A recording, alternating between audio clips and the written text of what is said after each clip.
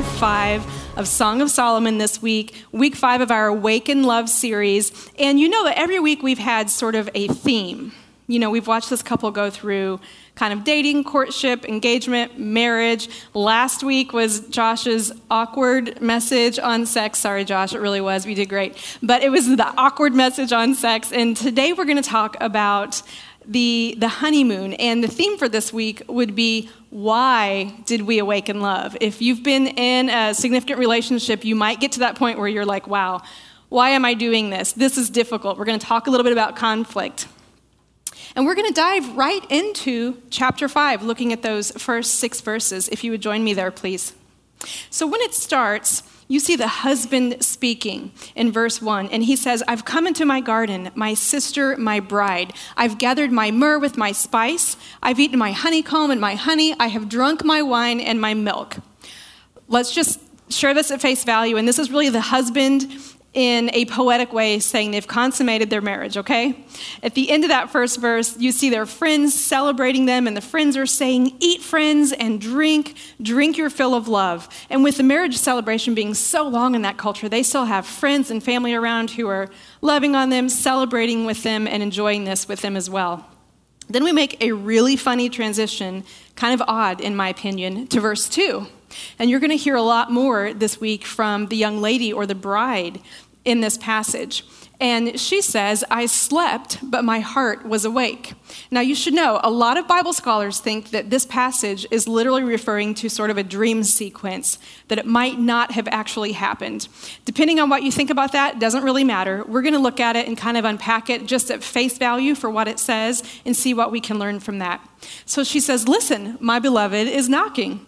And her husband says, open to me, my sister, my darling, my dove, my flawless one. My head is drenched with dew, my hair with the dampness of night. We don't know what happened. He could have been out late with his buddies. It's the middle of the night. He might have been working. I don't know.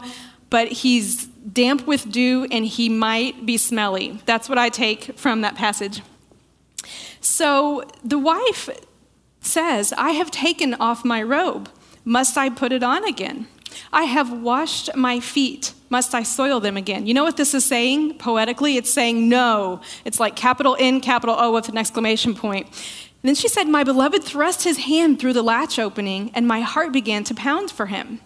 I think this is interesting because he's been rejected, and his first response is to open that door, but then he thinks better of it. He has pretty good impulse control. And then you know what she did right before verse 5? She did what every woman in the course of history on the face of our planet reserves the right to do. She changed her mind. Don't we do that, ladies? We reserve the right to change our minds, right? I know I do, that's for sure. So I'll just speak for myself there because I'm not getting enough response back from everyone else. It's just me. I would have changed my mind too. So she arose to open the door for her beloved, and her hands dripped with myrrh, my fingers with flowing myrrh, she said, on the handles of the bolt. I opened for my beloved, but my beloved had left. He was gone. My heart sank at his departure. I looked for him, but did not find him. I called, but he did not answer. So before we talk about this much more, let's take a moment. If you would join me in prayer, please. God, I thank you for this wonderful morning, that we have the opportunity to come here and to worship you, to read your word in freedom. And Lord, I ask in Jesus' name that you would just bring these verses alive to us, that you would give each of us a deeper understanding, that you would speak to us and challenge us because we want to be more like Jesus. Amen. All right, so if there was a subheading for this group of verses, we already said it's sort of like, why did we awaken love? If there was a subheading for this group of verses, I would call it, the honeymoon is over. All capital letters, right? Because honeymoon is literally translated to be a season of sweetness. I didn't know that before this message, but it makes sense. It's a season of sweetness. There's all kinds of opinions on when does a honeymoon end for a married couple. Well, I would argue the honeymoon ends when you have that first fight. So hear me out. Fighting is not a problem. We won't be putting down fighting today. We're actually just going to be talking about the importance of fighting fair, of a relationship needing to have respect at its core. And that's what we're looking for out of this passage to happen, and that's what we're looking for to happen in our lives too. So if you would please picture with me, it's the year 2000. You'll see up on the screen a picture of my husband, Chris, and me. We were on our honeymoon at this all-inclusive resort in Jamaica. It was a wonderful gift. We really enjoyed ourselves. But something you should know is this is probably one of 3 pictures we have of that whole week, because it was the year 2000. There were no selfies. Also, I think we had just one of those little flip phones, like enough to call my father-in-law and say, we made it safely, talk to you in a week. Like, that was it. That was how primitive things were then. Also, we did not have a wedding hashtag. If you're a millennial or younger, we did not have a wedding hashtag. Somehow, we managed to survive, but you should know those things. So we flew from this all-inclusive resort in Jamaica back to our first home, which was this little condominium in Anderson, Indiana. Any of you familiar with Anderson, Indiana, right up the road? Okay, well, for those of you who are not familiar with Anderson, you should know that there were no palm trees in Anderson like we had in Jamaica. So that was not romantic. There was no one preparing all of our meals for us in Anderson like we had in the all-inclusive resort. And finally, which is the case with any really good trip, you wind up coming home with a lot of work to do. We had just bags of dirty laundry, so it felt a little bit like the deck was stacked against us, to be honest. So our honeymoon was great. We came home late on a Friday. Saturday was good, but then our honeymoon ended on Sunday. 9 days into my marriage, the honeymoon ended. If you want to know why it ended, it's because my husband Chris and I had very different ideas of what Sunday should look like. I can't really tell you what I had in mind, but when he shared with me what he wanted to do, I was not amused. So I was sleeping in on Sunday morning, and I heard Chris downstairs, and I went downstairs. He's already showered, dressed nicely, and eating breakfast. And I sat down, and he said to me, Dana, we received some cash and checks for wedding gifts, and I really think we should combine, figure out what the total of that amount is, and we should tithe or give 10% of that to our church today. So I had 2 problems with that. 1, he wanted to give away our cash. 2, he wanted to go to church that day. And I'm just standing in front of you as a pastor at Mercy Road saying 17 years ago, I was a little bit of a different person, okay? So there's hope for everyone. But I was not amused with his plans. I didn't like it, and I was as grumpy as probably a 3-year-old at that point. And the only thing that happened was he said, it's about 20 minutes until we need to leave for church. So if you want to go with me, that's how much time you have if you want to get ready and go with me. So I'll tell you in a few minutes how I responded to his suggestion. But first, I want to let you know the first point of today's message. And that is that selfishness in relationships leads only to regret and pain. Let's look back at the Song of Solomon, Newlyweds, to unpack this point a little bit more. Again, I said that many scholars agree that from verse 2 on, when we're hearing from the young woman in this passage, many people think it was a dream sequence. So we're just going to kind of look at it at face value and discover in that verse, her husband arrives home, he comes to her room to pursue her intimately, and we're making an assumption there that he's looking for sex. Honestly, he might have just wanted to talk about his workday. He might have just wanted to cuddle. We don't know, because she said no and put the kibosh on the whole thing straight away. And I think we do that a lot in our relationships in today's culture, don't we? Even though it's years down the road. We like to say no in a variety of ways, men and women both, saying, the kids exhausted me today, I just want to go hide in a dark corner. I think I've said that. I've got my glasses on and my Kindle out. Don't approach me. I just want to read and veg out. That's another common thing that we do in marriage.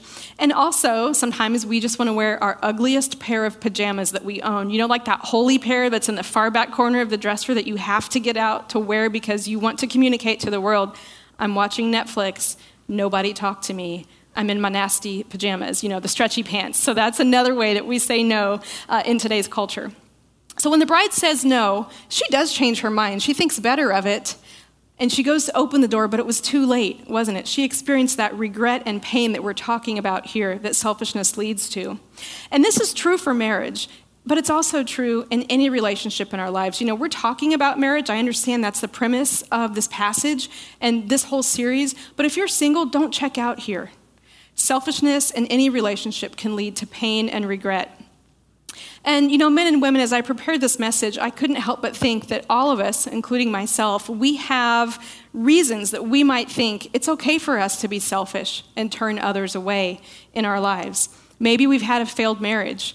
We might have experienced abuse. Something might have happened that led to our feeling very angry and just making a decision to protect our hearts and to keep people at arm's length.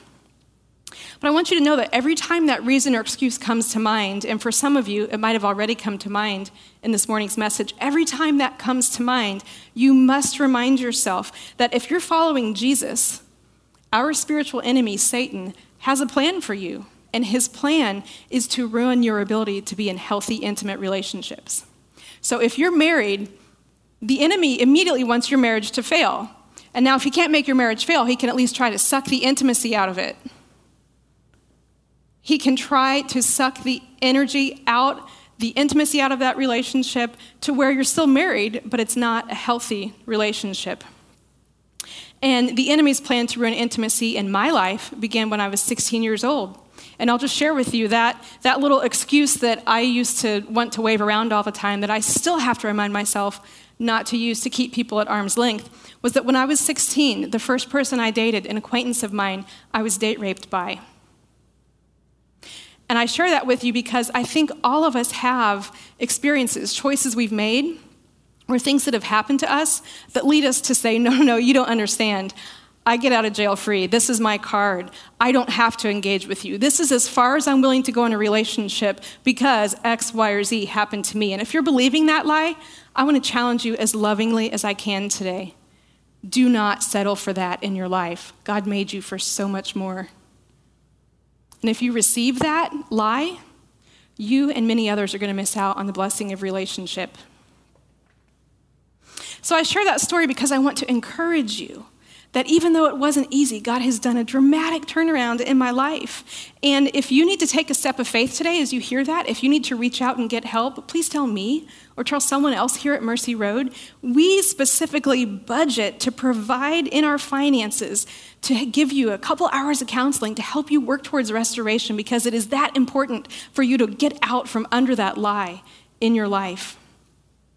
And so we have two options every day, and it's a little funny to me because both options are to fight, but they're two very different types of fighting. The first option is to fight to remain isolated and let the enemy win, keep pushing people away, or fight to engage in healthy relationships, and if you're married, to engage in an intimate marriage. All right, let's take a look at verses 7 and 8, if we could, please. The watchmen found me as they made their rounds in the city. They beat me, they bruised me, they took away my cloak, the watchmen of the walls.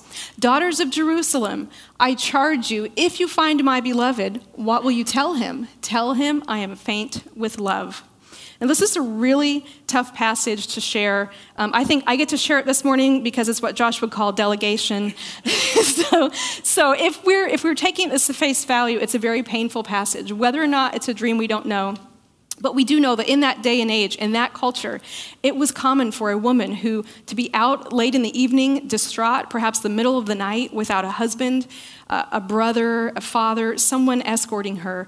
The watchman would think nothing other than she was probably doing something immoral or illegal. So it's very unfortunate what we hear happening here. And the reason I want to touch on this for just a moment is because many times we draw a connection between what's happening in Song of Solomon. Solomon, the husband here, being similar maybe to God or Jesus in our life, and the bride being similar to all of us who are trying to follow Jesus.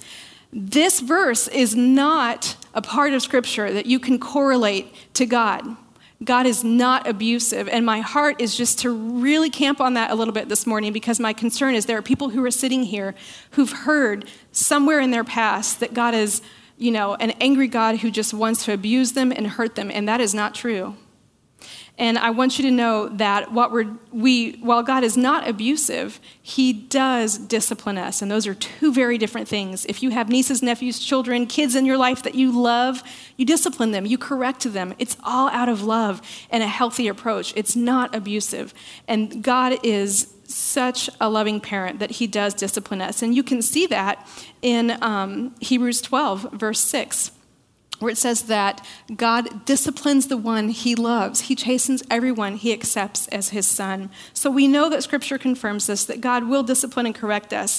And here's the interesting part, the beautiful part of this passage, is we see Solomon pursuing his bride. And that is true. That's what God does for us. He is always pursuing us, always hunting us down. But the catch is that we have the free will. We have the option to say no and to push him away, to pull out that get out of jail free card and push God away and push others in our lives away as well.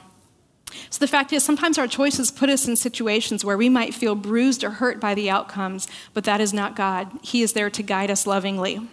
So let's take a look at a second point from these 8 verses, and that is really the inverse of our first point, where selfishness leads to regret and pain. The inverse of that is that embracing intimacy leads to blessing.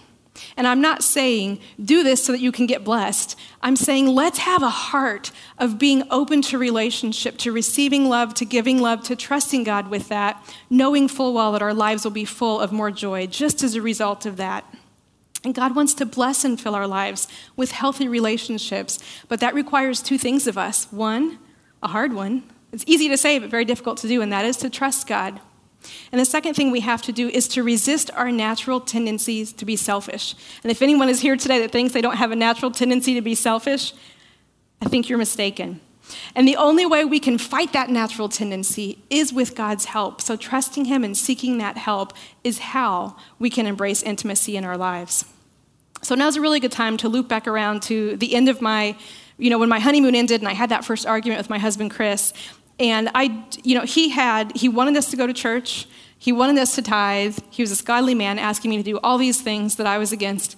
And I do remember when he said, we've got about 20 minutes to go to church if you want to go. I stomped up the stairs like a 3-year-old, and I do think I had my jaw clenched. I think I had my fist clenched. But when I got up there and I started getting ready, God did what I just shared with you, and that is He disciplined me. And I want to share that with you because He was not angry. He was not abusive. He was so loving, and He was so tender and firm at the same time. And all it took was a little reminder in my mind that I believe was the Holy Spirit reminding me, Dana, think back in your past. Think how far you've come. The biggest prayer of your heart was to marry a godly man.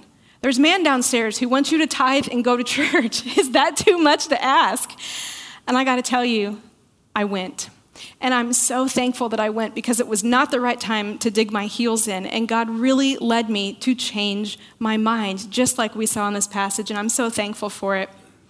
So I want to tell you this, that no matter where you are today, whatever your get out of jail free card is as to why you can push away intimacy and healthy relationships, there is a takeaway that you can have healthy relationships, but it's going to require you to swallow your pride.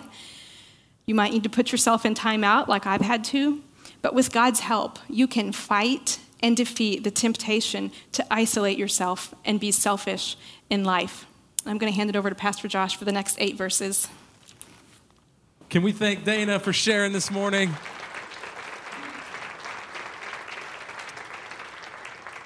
She's done such a good job and been amazing on the team so far. So Dana, you passed the test, the second interview this morning.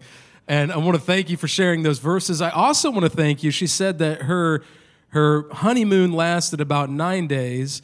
And so I also want to thank you that my marriage is so much more successful than yours.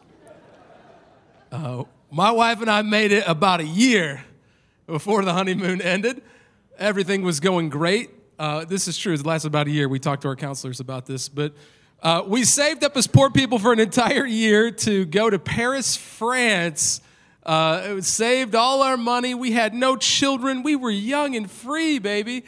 And we got there, and we had one of the biggest arguments we've ever had in our marriage at the Louvre, of all places. Doesn't my wife look lovely 10 years ago right there? She looks the exact same today. I'm not kidding. We had some nice food there, and we also, this is the best picture coming up next. That is very handsome there, posing. And the Louvre holds some of the greatest artworks in human history, right? The Mona Lisa's there, all this stuff. It's humongous.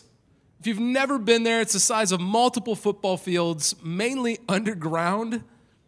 And so we're on this dream vacation, and isn't this how the enemy works sometimes? Like some of the best moments in life, he just wants to destroy it. And while we're there, it was very cold. It was the middle of February, and I had purchased a hat before going on this trip from California at the time where we were living. It was a very nice knitted hat that kept my ears warm when it was cold outside.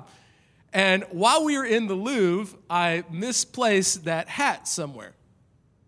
Now I know that's not a big deal to you, but I spent like $15 or $20 on that hat. And we got back to the lobby of the Louvre, and there are literally thousands upon thousands of people at this place, humongous. And we're in the lobby, and I'm like, honey, I hate to tell you this, but I lost my hat. She's like, oh, that's a real bummer. You want to go to the next museum? I said, no, I don't think you understand. Like, I lost my hat, and I need to go find it. She said, Josh, you're never going to find it in this place. It's humongous. I said, you don't understand. I'm going to find the hat. Now, this is when, for those of you who are married, you know it is not about the hat anymore. It has become about proving your spouse wrong, right? Like, that's kind of marriage in a nutshell, if you haven't experienced it yet. Like, so I told her, we're going to find it, and we're going to find it now. She said, no, I'm not leaving. I said, well, then I'm leaving you. And I left her there in the lobby of the Louvre in Paris, France, where she might be the only person who speaks English in that entire area. And I walked around the Louvre for the next hour looking for my hat. Now, a little life lesson. Do you think I actually found the hat? No, Lisa was right, as usual. Did not find the hat, yet we ruined an entire day in Paris, France, in this dream vacation over that. Have you ever had something like that happen to you? Like this silly little thing, I didn't care about a $15, $20 hat. It became about winning an argument with my spouse. How do you fight well in your marriage? See, I loved what Dana shared there, and I want to give you a verse to read Song of Solomon chapter 5 through this verse with this lens. It's Galatians 2:20 in the New Testament. Paul writes, I have been crucified with Christ, and I no longer live. Right? Part of following Jesus is a denial of yourself. Luke 9 says to deny yourself and pick up your cross daily. Paul goes on and he says, but Christ lives in me. The life I now live in the body, I live by faith in the Son of God who loved me and gave himself for me. If you're here or you're watching online and you could consider yourself a follower of Jesus, not just in your marriage, but in any relationship you have, dying to self, saying, I have been crucified with Christ. And I no longer live, but the life I live is through faith in the Son of God. That's a part of following Jesus daily in your relationships.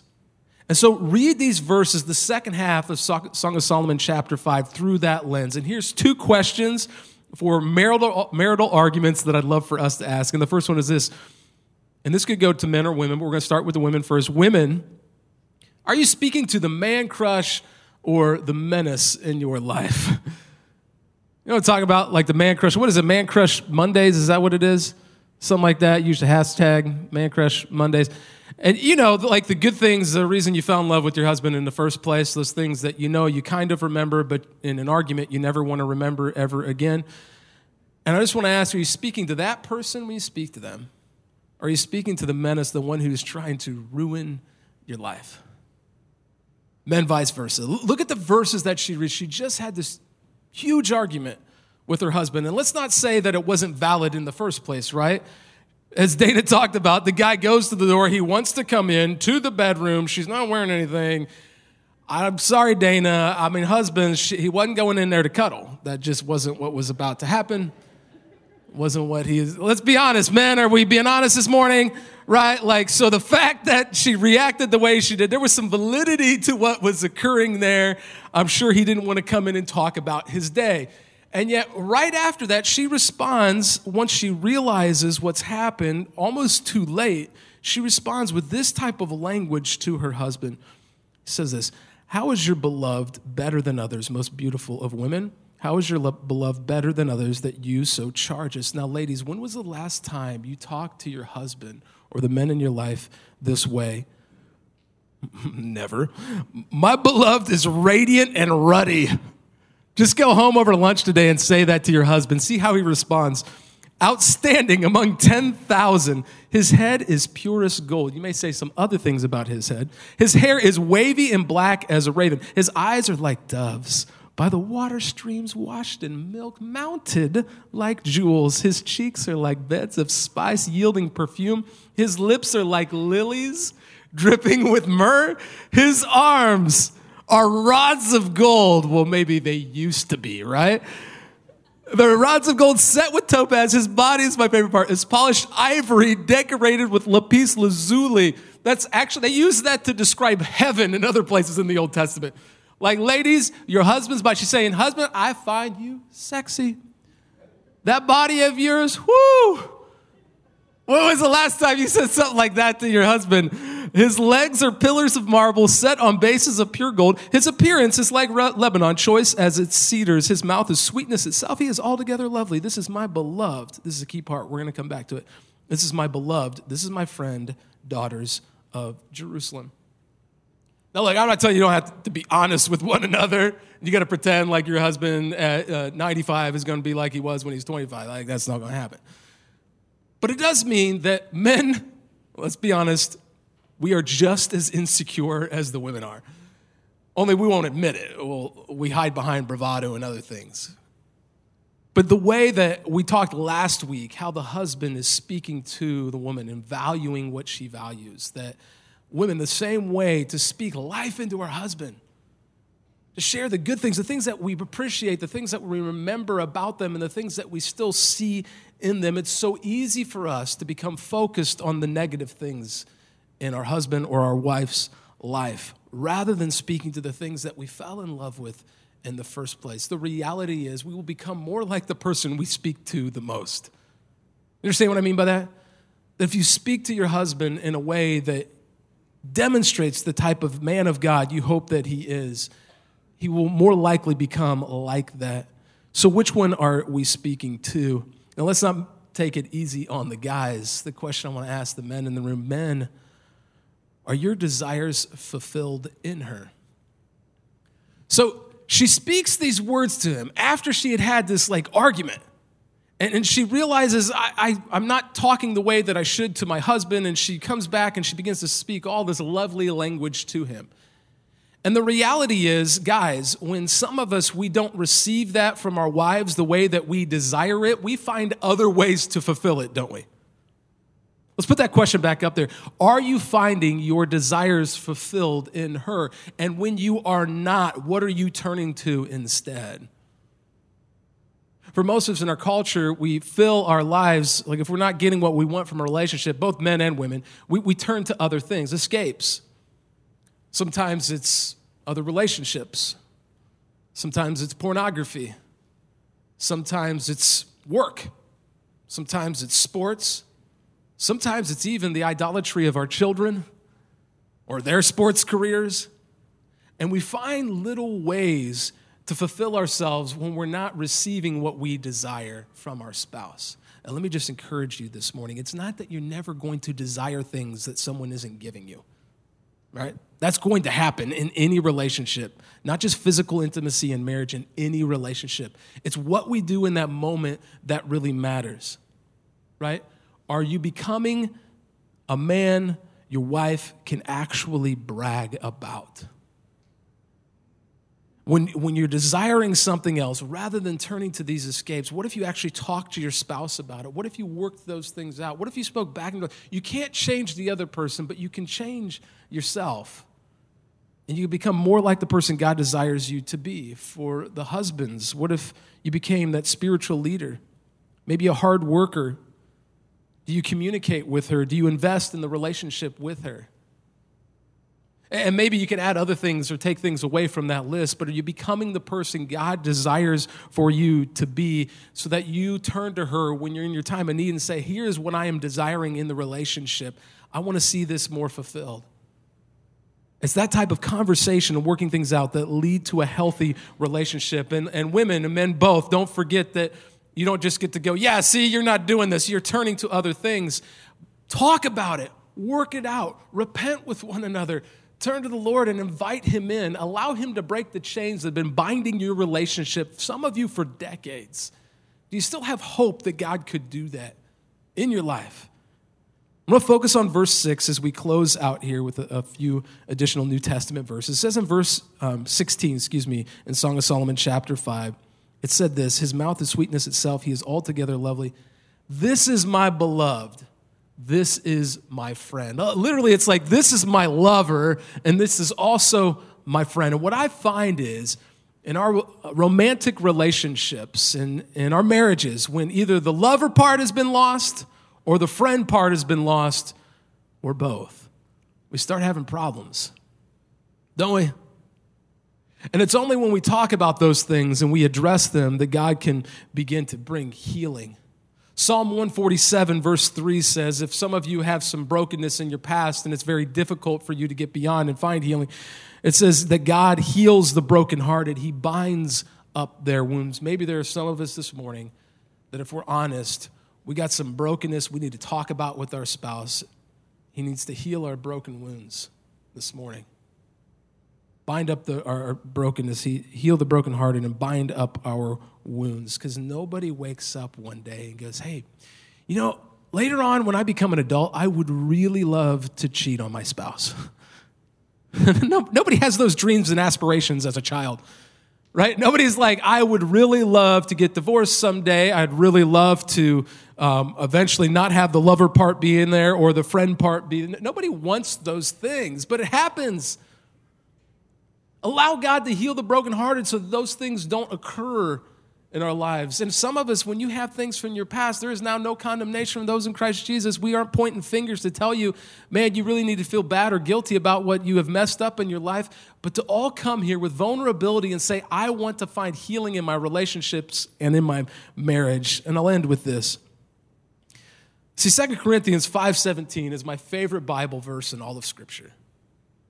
It says, therefore, if anyone is in Christ, the new creation has come. Or the way I remembered it, if anyone is in Christ, you are a new creation.